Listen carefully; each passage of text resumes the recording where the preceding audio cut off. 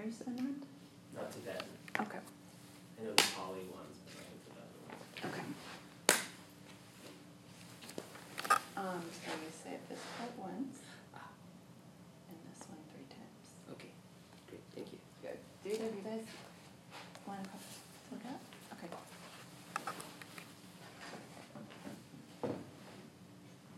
I'll lead it.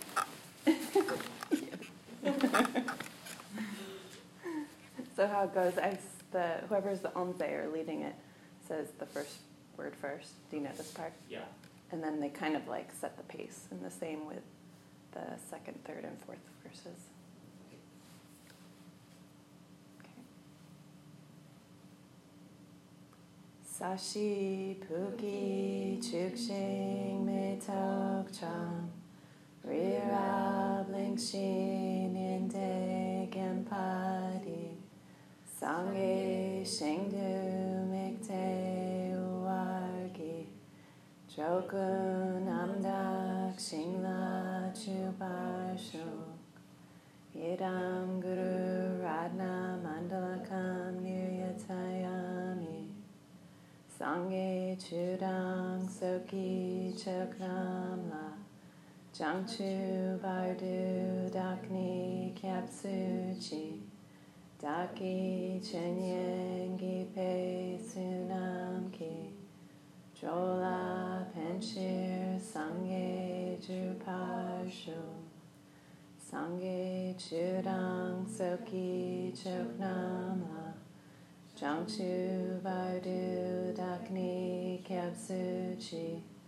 Daki chinyengi pe sunamki Jola penshir sangye druparshu Sangye chudang soki choknamla Jangshu bardu dakni kyapsuchi Daki chinyengi pe sunamki Jola penshir sangye druparjo.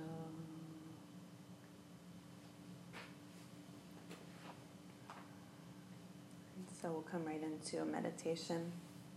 And with the prayers are really requesting the teachings, that they land, asking for the blessings of the lineage.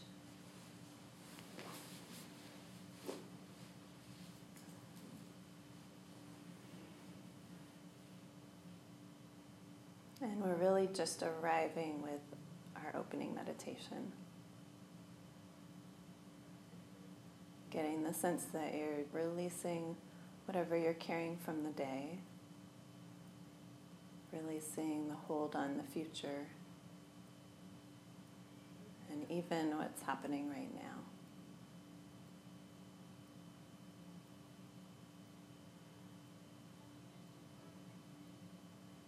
Letting the discursive mind take a rest, entering the physical body.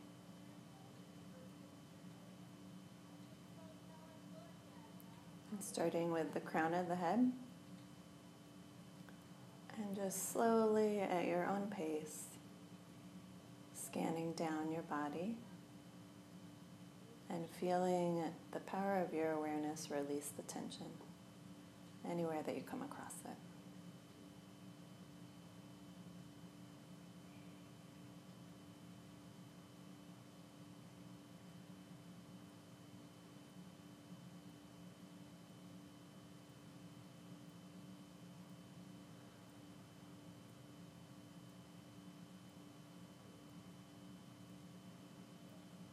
Just allowing anything to unwind that's ready to now. You don't have to push or feel like you have to freeze all of a sudden. The breath's still flowing at its natural pace. There's still movement in the body from the breath.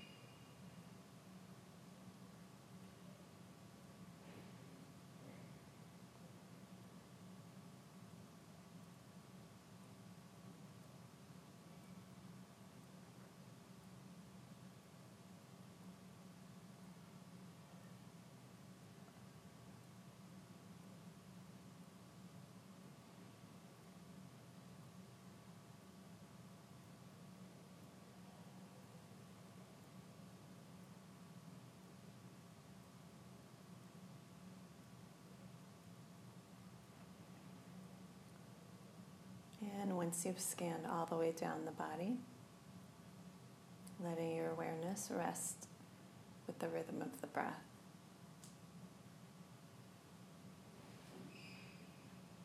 And that can be wherever you feel it most, maybe at the chest. Could be the whole body, the tip of the nose, the abdomen.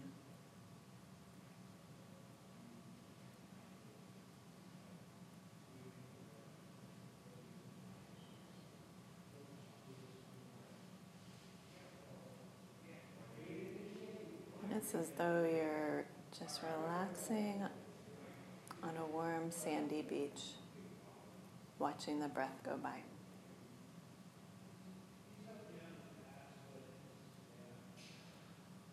You have to be tight with the focus. Your physical body, stay relaxed and soft.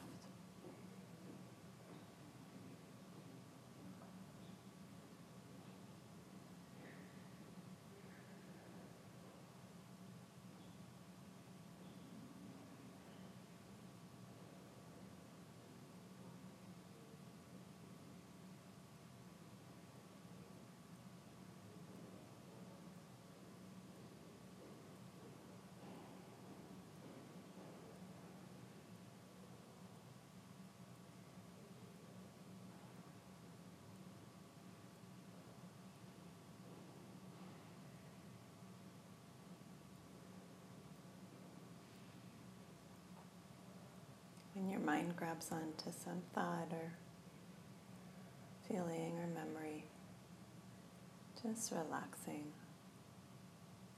coming back to open, spacious awareness.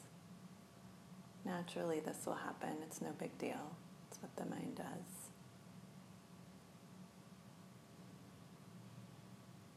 Bring your attention back to the breath.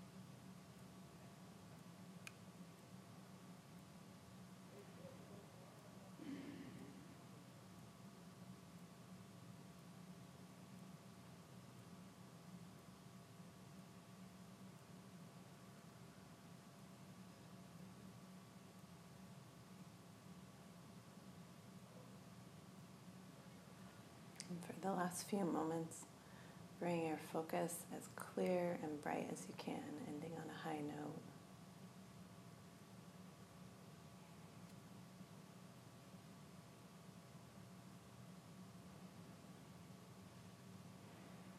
And once you have that, you can make a dedication. And the eyes start to move when you're ready.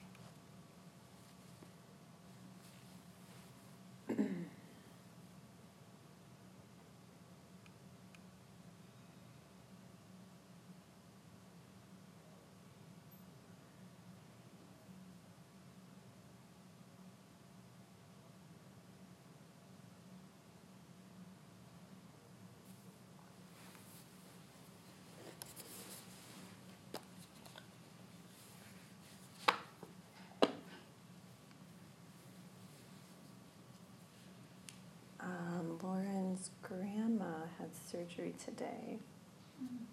So I believe that's where she is. So just sending good wishes to her and her grandma. I don't know what the surgery was.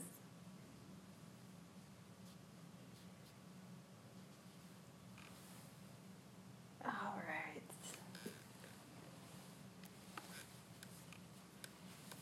Does she look around here? Yes.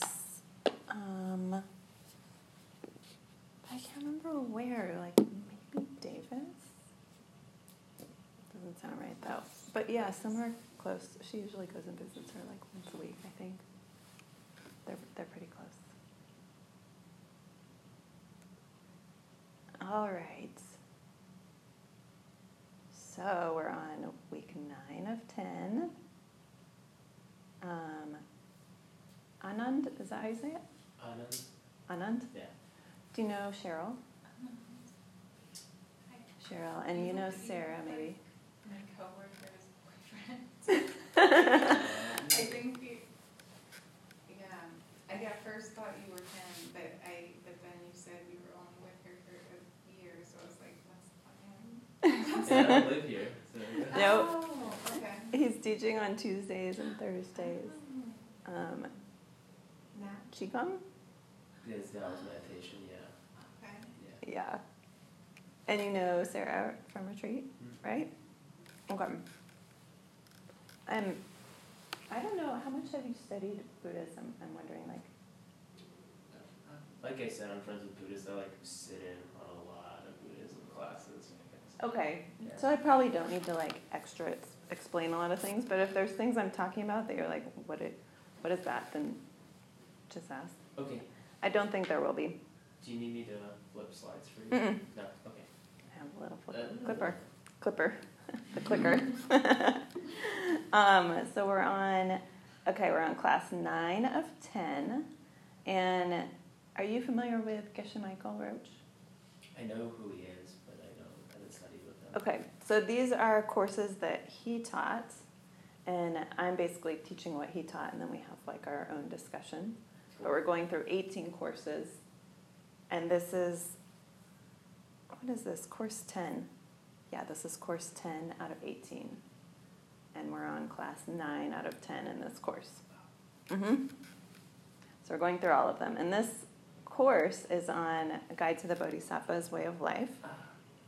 The text, yeah. Yeah, a lot of Tibetan centers are doing that text for the last 2 years or something. Oh, really? Yeah. Huh. It's We just big. happened to land on it at this time. Yeah. Maybe it's more needed in the social climate that we have currently. So, class 9 of Perfecting Generosity, How to Become a Bodhisattva. And it's Wednesday, March 6, 2019. And tonight we're going to talk about recollection, watchfulness, and freezing. It's very exciting. And guess what we're going to start with? Review time. Everybody's favorite time of class. You guys know some of these, though. You do. Okay. Maybe Anand knows, too. Okay. Yeah, I know. He just says no. Probably not. Okay, so what is the root text in Tibetan first? I bet you guys have got to know some of it, I bet. Can you say the first word? Zhangchu. Yeah, Zhangchub. Senpei. Uh-huh. I don't know. It sounds like you're about to say it. Zhangchu. It's catchy. Chupa la jupa. Uh-huh. Yeah. Yay! Oh my God. So Zhangchub Senpei Chupa la Jukpa. And does anyone know it in Sanskrit? Just two. It has the main word of what we're studying is the first word. Bodhisattva Charya Avatar. Yay, Cheryl! Good job. Good start. Bodhisattva Charya Avatara. Yeah. And who is this by? Who's the author? Oh my gosh, I just have it. Remember? Master Shanti Deva. Mm-hmm. Master Shanti Deva, Peace God. And then the commentary that we're studying is by one of Jason Kapa's main disciples, who's on his right, our left. Gyaltsab J.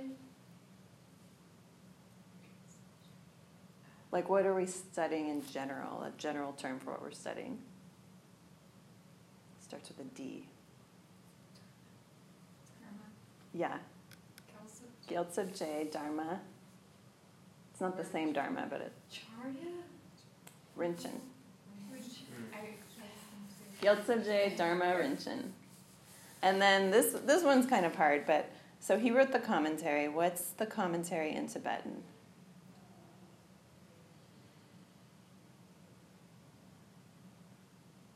This is that weird one. Yeah.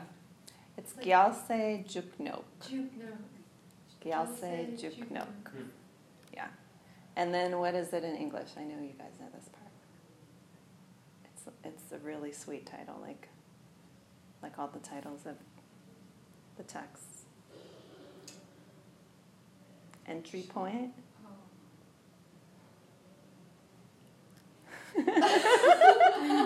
For children of the victorious Buddhas, Yes. Entry point for children of victorious Buddhas. which is code word for what? Bodhisattva? Yep.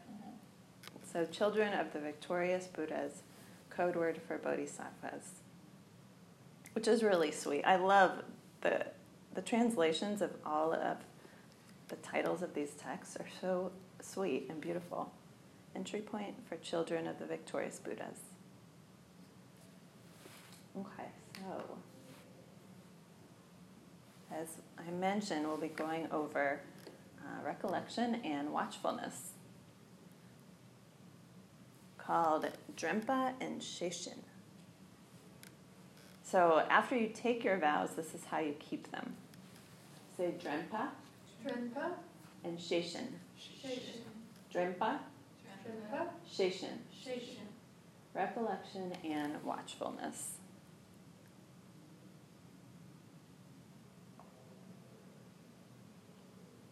So you must have these two of recollection and watchfulness in order to think and act like a bodhisattva. And we're going to go into these a lot more in depth. So Drempa is the antidote for the second obstacle to meditation. What do you think that would be? Recollection. So what would it be the antidote for? Mind wandering, mindlessness. Kind of. Forgetting. Like forgetting the object altogether. Mm-hmm. So kind of that. You just go off on another tangent. What's the difference between recollection and mindfulness? Recollection, we'll go into it more, but it's like you're remembering what you're supposed to be thinking about. Oh, okay. And mindfulness is more like, paying attention in a certain way. Yeah. Mm-hmm. So is it like clear comprehension? Or Not necessarily, okay. because it's just remembering. You might not clearly understand it that well, but you're remembering, oh, I'm supposed to be, like in meditation, oh, I'm supposed to be meditating on this right now. Okay. Yeah. So you're forgetting the object altogether. Drempa is the antidote for that. It's where you've completely gone off on another tangent, which I'm sure none of us have any experience with. It's not in your mind anymore at all. You think about what you're going to do that day, what you're going to eat, who you're going to see later, argument that you had with somebody, but you're totally not on the object of meditation. And then Drempa is the opposite. It's holding the object in your mind without losing it.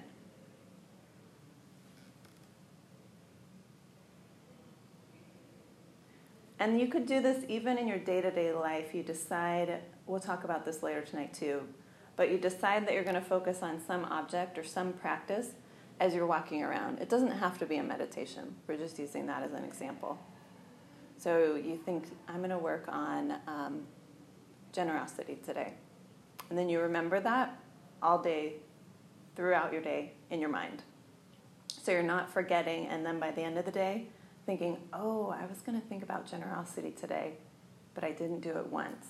I just thought I planned it in the beginning of the day, I totally spaced, and then I remembered at the end. So Drempa would be you're remembering the whole day. And you're practicing generosity in whatever way you could, which could be just listening to somebody. It could be giving some material thing, or giving somebody the benefit of the doubt. Like any form you could think of generosity. And then recollection is holding a virtuous object in your mind and not losing it.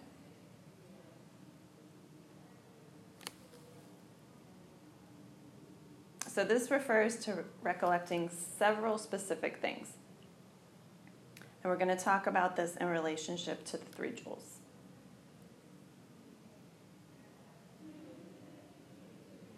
So the 3 different things. One would be recollecting your ultimate goal to become fully enlightened, which would be a good thing to remember throughout the day if that's your ultimate goal. Recollecting your virtuous practice for the day, which could be what we were just talking about, practice of generosity. And recollecting the 3 close recollections, which are what we're going to go over right now, which are the 3 jewels. So the first close recollection is the Buddha jewel. And I don't think we think about this one very much. Mainly thinking about the qualities of the Buddha and what is the Buddha like? What qualities do they have? Usually we think of the historical Shakyamuni Buddha, who has maybe long ears and a bump on top of his head, and he's from a long time ago. So something or someone that's completely out of the norm for us, that's usually probably how we think of it.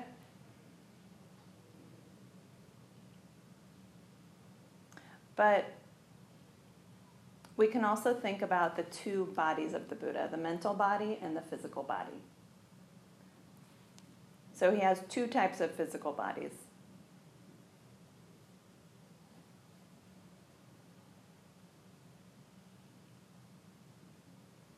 And the reason that we want to try to reach the bodies of a Buddha is because he doesn't have the same trajectory that we seem to in our life, which is basically getting sick, getting old, and dying, in whatever order.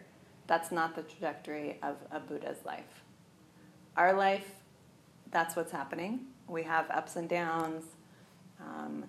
Good things happen, bad things happen. We get sick. At a certain point, we get sick, we don't get better. We die. We go through bardo. We have to do it all over again. So getting out of that cycle completely is where a Buddha is. We're completely free of death, old age, sickness, which almost, at least in my mind, I don't know, I can't read your mind, but in my mind, it's almost unimaginable to not have those things. Like you never get sick. You're never unhappy. Really, what would that be like? Never jealous. No mental affliction ever again. It's really radical. We talk about it a lot because we're, part of a Buddhist center. But I don't think we always think about how radical it is, because it's completely opposite of our lives, of anything that we know. Like we know the Dharma and we're able to practice it, which is huge, and we'll get to that point.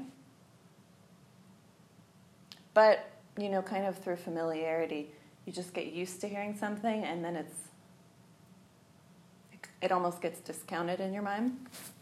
So it's good to think of, okay, what are the qualities of this type of being that I'm trying to become? Maybe you're already that type of being. I know I'm not. And the reason that we're getting old, we're going to get sick, we're going to die, is because of the forces that have created this life. the seeds that planted this life that are pushing us towards that. And a Buddha's body is completely created by something else. And we call it the two collections. And at the end of class, the prayers that we do are praying that everybody gets these two collections, which is really nice and sweet. And so the point of Buddhism is to do this, is for all of us to become fully awakened, to become a Buddha, an enlightened being ourselves.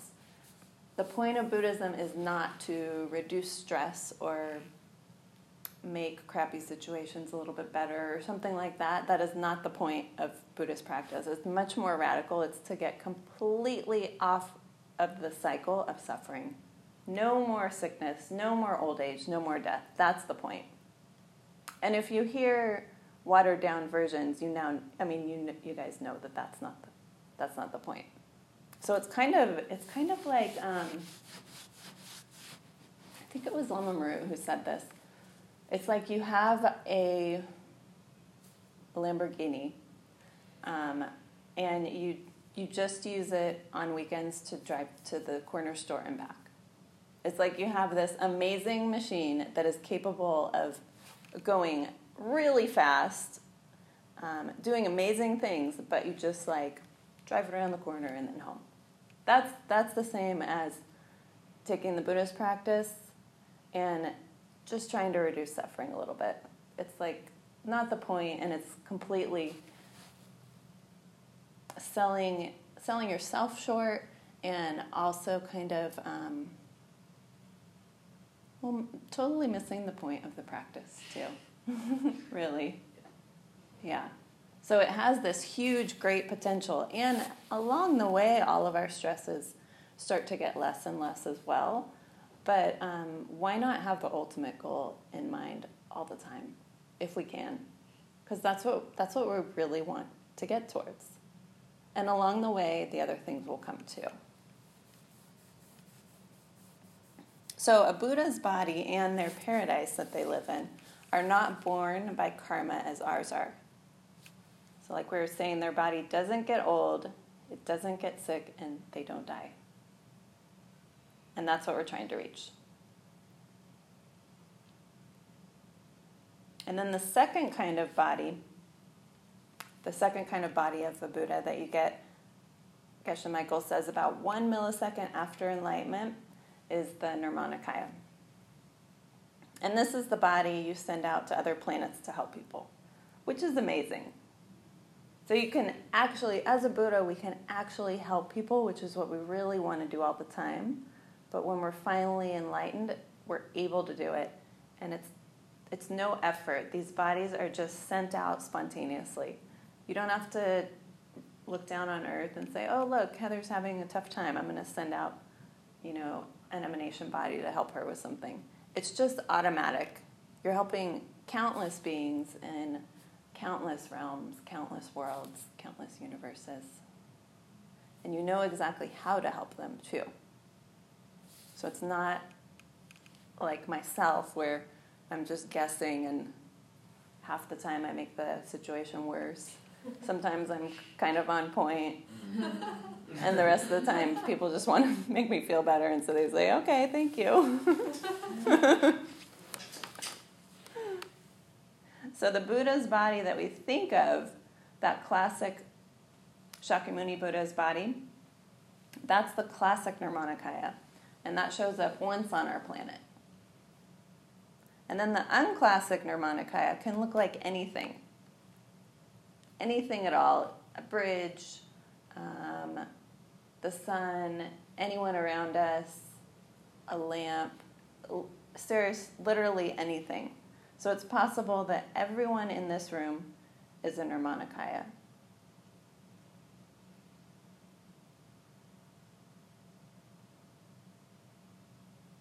You can appear as, the Nirmanakaya can appear as the wind or an ocean, a pet, delicious chocolate cake. Oh. And then the mental element of the Buddha is to know all things, past, present, and future in one moment. So just thinking about the amazing gravity of that, past, present, and future, everything that there is in one moment, which is very useful for teaching people.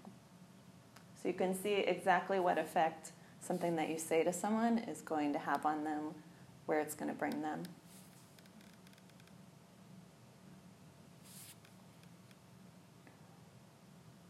So 1/2 of Drempa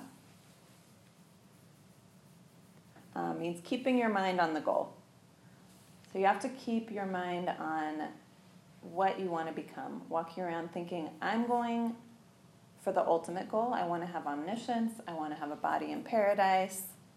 The ability to emanate countless bodies to help all beings. That's what I'm going for. That's the goal. So walking around thinking that, I'd like to be able to serve people in that way. And if you have your refuge vows, those actually require you to think about it 6 times a day, which is what the 6 times a day book practice helps to do. So where you're tracking your vows or morality, or it could be other practices that you're doing 6 times a day. Are you familiar with that? So it's like you have like a little notebook that you carry around. It could be for anything. Do you guys have vows in Towson? So Not our school. Not in your school? Not our school, no. Okay. So it's usually for vows, and you divide up the page in 6 different sections, and then you put one vow in each little section just so you know that you're keeping them, and you put a plus, a minus, and a to-do. So how did I keep this vow? Did I come close to breaking it in any way? And then maybe a makeup activity. Or it could be I'm focusing on generosity, so I'm going to check in with generosity 6 times a day. How was I generous? Where was I not? And how can I remedy where I wasn't? So you're walking around thinking about the ultimate goal. And then also remembering the Buddha's emptiness and your emptiness. And this emptiness functions to allow you to become a Buddha. So what does that mean? If I was self-existently the way I am, which I see myself as not an enlightened being, going through difficulties, going through good times, up and down, getting older, if I was stuck that way, which is what self-existent means, I could not transform into a Buddha. I couldn't one day have planted the karmic seeds that ripen to see myself as a body of light who's able to emanate to countless worlds, living in a Buddha paradise. It wouldn't work like that, because I'd be stuck the way I am. That's what self-existent means. I could not transform into something different. So that's why emptiness is important, because anything is possible. If things are completely empty of existing in the way they seem to exist from their own side, then they can be anything. So my karmic seeds are forcing me to see whatever my reality is right now. They're forcing me to see, flesh.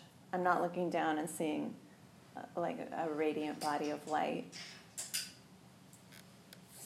So at a certain point, I can have different seeds that force me to see something different. I'm not choosing in the moment to see myself this way.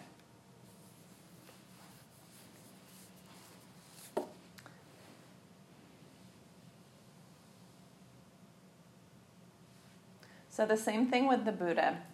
If the Buddha didn't have any emptiness, then the Buddha's mind couldn't have the seeds to force him to see himself the way he does. He would still be a normal guy. I guess he was a normal prince.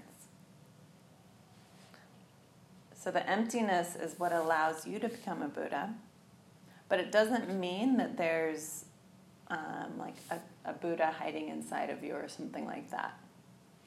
Buddha nature basically means your mind has its own emptiness. And if you had really good karma and could look at your mind,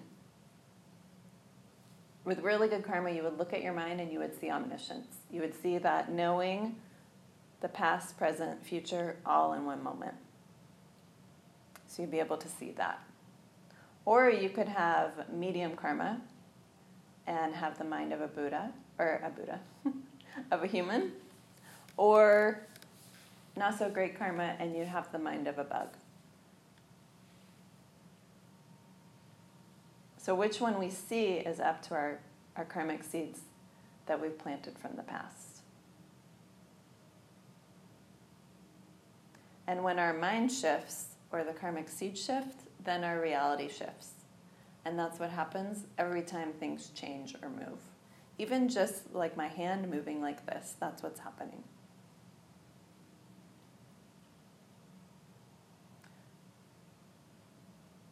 And this is why the emptiness of a Buddha is important.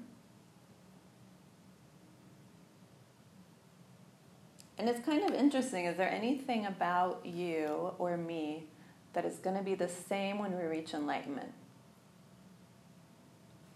And basically no, there's not. Everything changes. But the emptiness of your mind. That doesn't change. That's what people say is Buddha nature. So we better have emptiness, that emptiness of our mind, or we can never go from what our mind is now to the mind of a Buddha. And that's the main refuge of the Buddha jewel. So the emptiness of the Buddha's mind is really the coolest part of the Buddha, because it's how we can become a Buddha. And we have that emptiness now. So as you're walking down the street, you recollect the Buddha. And then it may be good also to recollect your future Dharmakaya, or the emptiness of your own mind.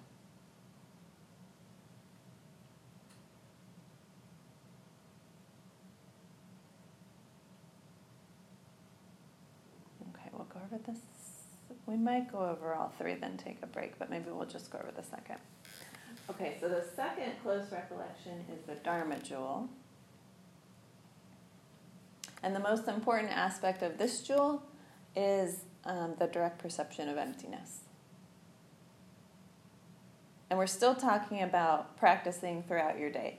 As you're walking down the street, you're recollecting the quality of seeing emptiness directly. So to whatever the highest understanding that we have of this at that time. So thinking about how does the world, my highest understanding of how the world truly is working. That my mind is putting together different parts, labeling them a certain way. And then if I go down and down and down a level, trying to find the self-existent part, we won't ever find one. So there's that meditation that you can do as well. And this is the ultimate protection. The direct perception of emptiness is what can really protect you.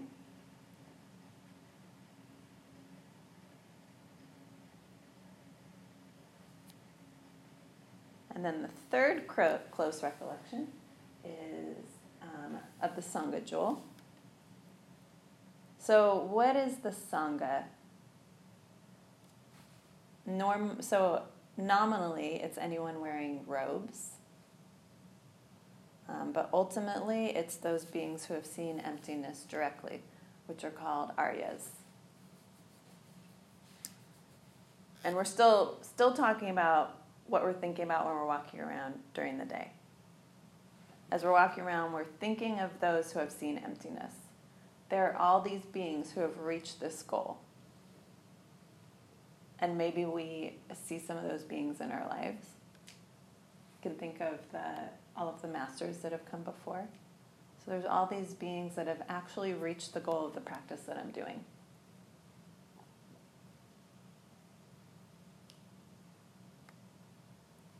So we're walking down the street, we're remembering the final ultimate goal, which is enlightenment, the emptiness of a Buddha, the direct perception of emptiness, and those people who have seen it directly. And this is the ultimate recollection, thinking about the various aspects of emptiness.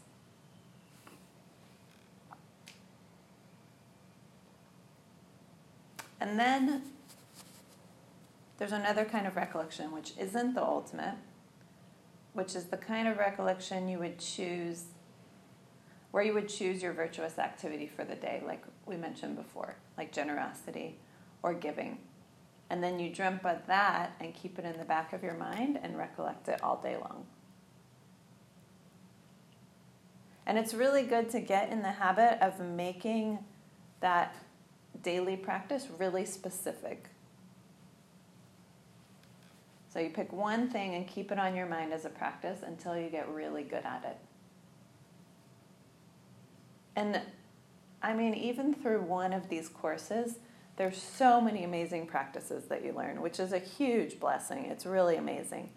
And if we don't focus on any of them, we're not going to learn any of them. So we have to focus on one at a time. You know, maybe two, if we're doing meditation, daily meditation on one thing, and then through the day we're focusing on something else. Maybe. But trying to focus on one thing at a time until we get really good at it, until it sinks in, maybe a month and a half is when we start to get a little stale on it. And then we cycle through to something else. And as we go through these practices and they start to sink in, and they don't really go away once we're done for the month and a half, we come back to it another time and then go deeper and deeper and deeper with it. And this advice might be the most useful for us in our society because we have so many different practices. We can practice Tonglen, we can practice 6 perfections, we can focus on our bodhisattva vows, we can practice Lojong, so many things. And the habit of Americans is that we have so many Dharma teachings that we don't practice any of them. And we get overwhelmed. And then on top of that, some people get 3 or 4 or 10 tantric initiations. And then the small practice time that we have starts to become like our lives, completely scattered and totally unfocused. And so what Master Shantideva says is you can't do 2 things at once. Pick one and carry it to its end. And Geshe Michael's personal advice is what I was mentioning before. 1 to 1.5 months is a good amount of time. So you need to balance going in depth with something, but not letting it dry up so much where it's uninteresting. So you can kind of judge on your own. And then you stop it for a little bit and go to a different one. And it's really difficult to keep Drempa. So Master Shantideva is really adamant about this.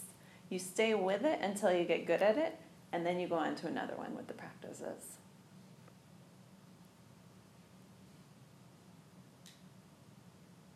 So you don't want to have huge variety within like 1 hour session in the morning. And mostly, I see this too, mostly Americans either don't do our practice at all, or we try to do 10 or like 15 practices at once, and it's just too much. And then you fail either way. So that's why it's really helpful to have a teacher too. They'll focus you and get you on track. And I find with meditations, like when we're talking about Drempa throughout the day, I need variety more often. But with meditations, I can stick with one for a lot longer.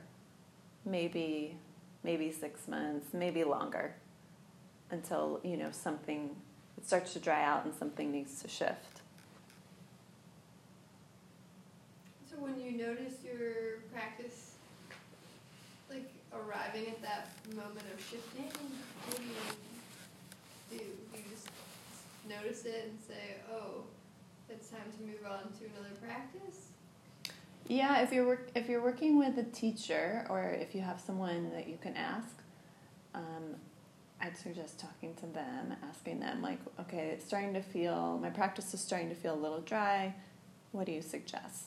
Should I move on to something different? Do you think I should stay with this? And sometimes they'll say, stay with it. Usually, like Lamami, if I say that to her, she'll usually say, why don't you do this instead? But it is different than, like, there is a point where we're switching too soon too, like where we're just kind of,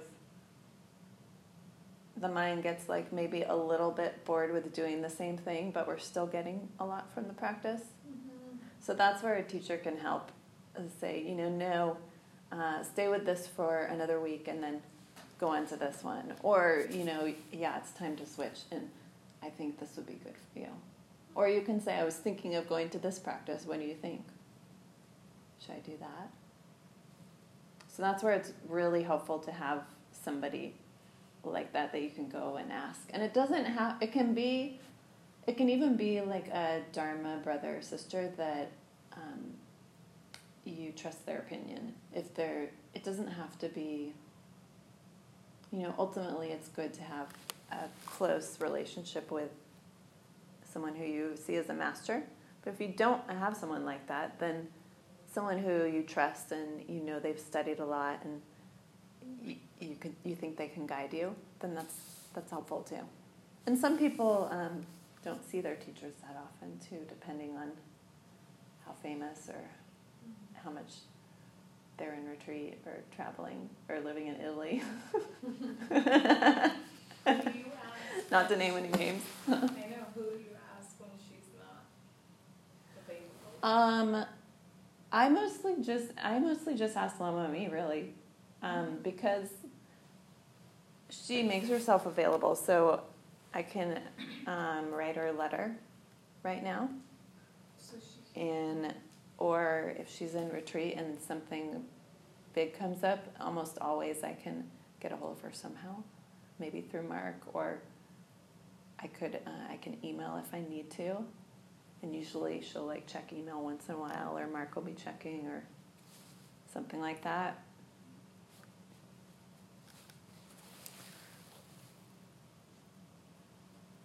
Okay, let's see. What else do we need to cover before we take our break? Okay, so we talked about two different types of Drempa where you're giving the theme of your day, or where you're keeping in mind the ultimate goal. Which is higher, and it should always be in the back of your mind, but both of them are useful and good to do. And so if you have commitments, doesn't mean you're dumping all of those commitments and like jumping ship and going into something else. You would just do the minimum for those commitments, and then you would add on the practice of recollecting generosity or remembering the ultimate goal, something like that. Even when you're changing your meditation in the morning, you're not dumping any commitments that you have. You're shortening those, and you're adding something else. So you can scale your commitments down to the minimum necessary usually. Okay, last little bit.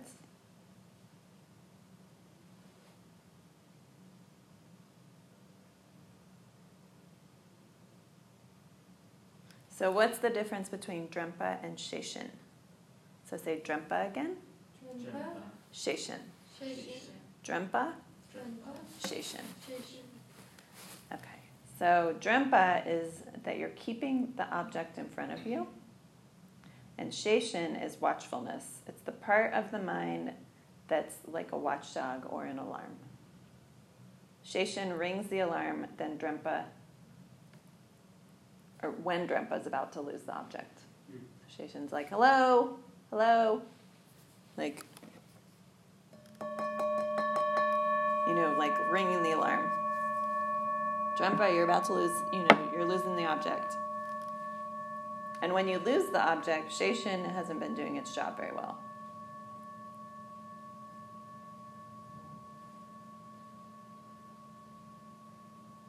Okay, I think we'll stop here and take a break. And then we'll come back. And we have lots of snacks. I smelled like snacks when I walked in here. Oh,